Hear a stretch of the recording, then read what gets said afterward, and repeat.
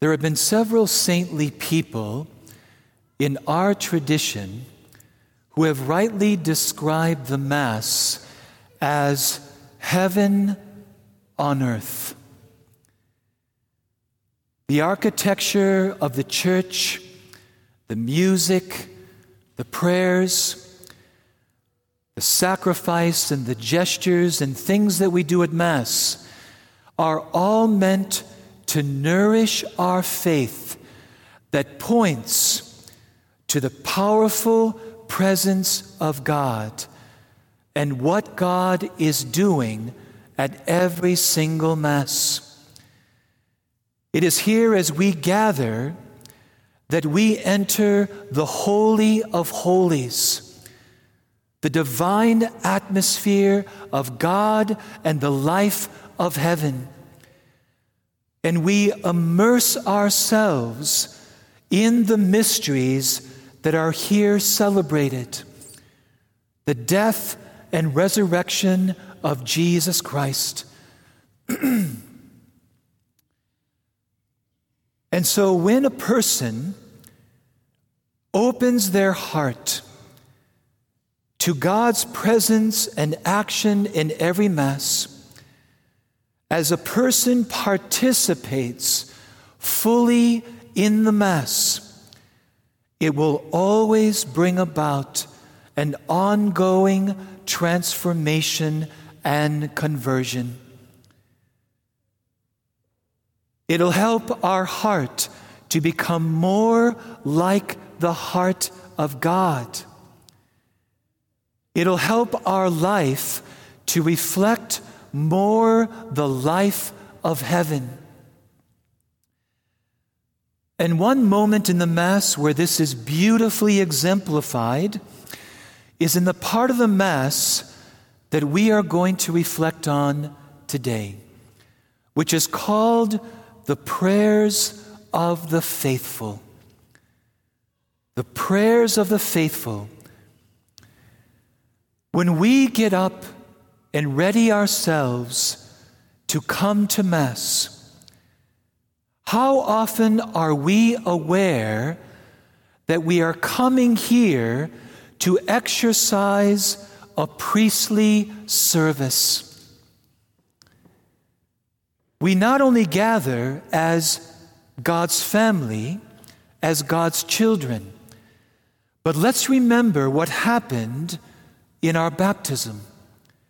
When the oil was put on our forehead, remember the prayer of the priest or the deacon. As Christ was anointed priest, prophet, and king, so may you live as a member of his body. Those baptismal garments were priestly garments. And we are to share in the priestly ministry of Christ. And we do this primarily in two ways at the Mass. As God's priestly people, we offer sacrifice. Together with the priest, we offer the sacrifice of Jesus Christ to God the Father in the Spirit. But before we do that, we exercise this priestly role by offering intercessions. This is why, as I've said before, we never come to Mass as spectators. We come to Mass to participate. And as I said, to exercise this priestly service. And so at the moment of the prayers of the faithful, we join ourselves to Jesus Christ, to his very heart, which is a heart of intercession.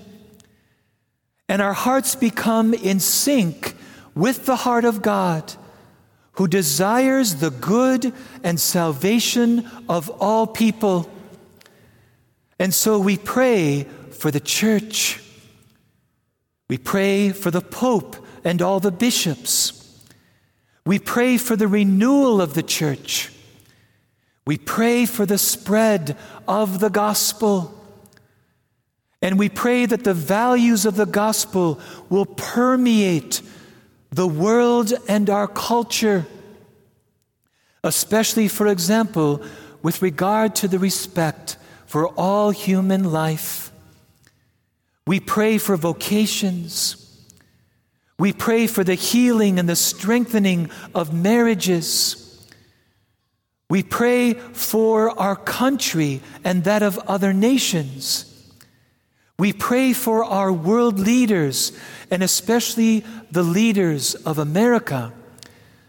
Rather than just be mad at them, we pray for them. And we pray for many other needs. This is the grace of this moment at Mass, which converts our heart to the heart of God. And how contrary this moment is to what we are seeing more and more in our culture. As Pope Francis has often said, what we are witnessing in the culture is a culture of indifference, where there is a growing sense of isolation and alienation from one another, a diminishment of authentic care for one another and our neighbor. We're seeing this more and more. But at the prayers of the faithful, when we open our hearts to this moment, it is the conversion away from this indifference, away from alienation and isolation. And our heart is burst open and enlarged to become as large as the heart of God. Our circle of love and concern and compassion becomes as large as God's heart of concern. A beautiful example of this is in the life of Saint Therese of Lisieux.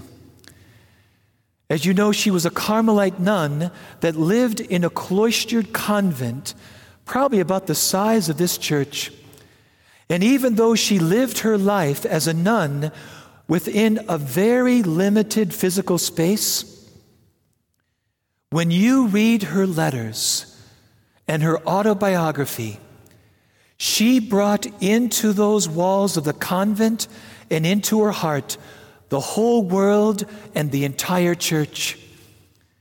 She was continually exercising this priestly office of intercession and praying for the world and the church. And we never know the fruit of these prayers that we offer together. Remember all the years that the church was praying for the end of communism? And we should still pray for this, by the way. And when St. John Paul II was Pope, he promoted this even more. And look at the fruit of the prayers of the church. In certain parts of the world, like Germany and Poland, as we saw the walls of communism crumbling and tumbling down. It is so important that we take this part of the Mass very seriously. We acknowledge by these prayers that there is a part that only God can play. For we know that the work of salvation and the true good of all people is first and foremost the work of God. But we also have a part. We are to pray, to ask, to knock, and to bring these petitions before the Lord. And then in the symbols of bread and wine, we bring our personal needs and all the needs that we have offered, and we bring them to the altar so that everything that we have prayed for is immersed in the Paschal mystery, brought into contact with the power of the death and resurrection of Jesus Christ.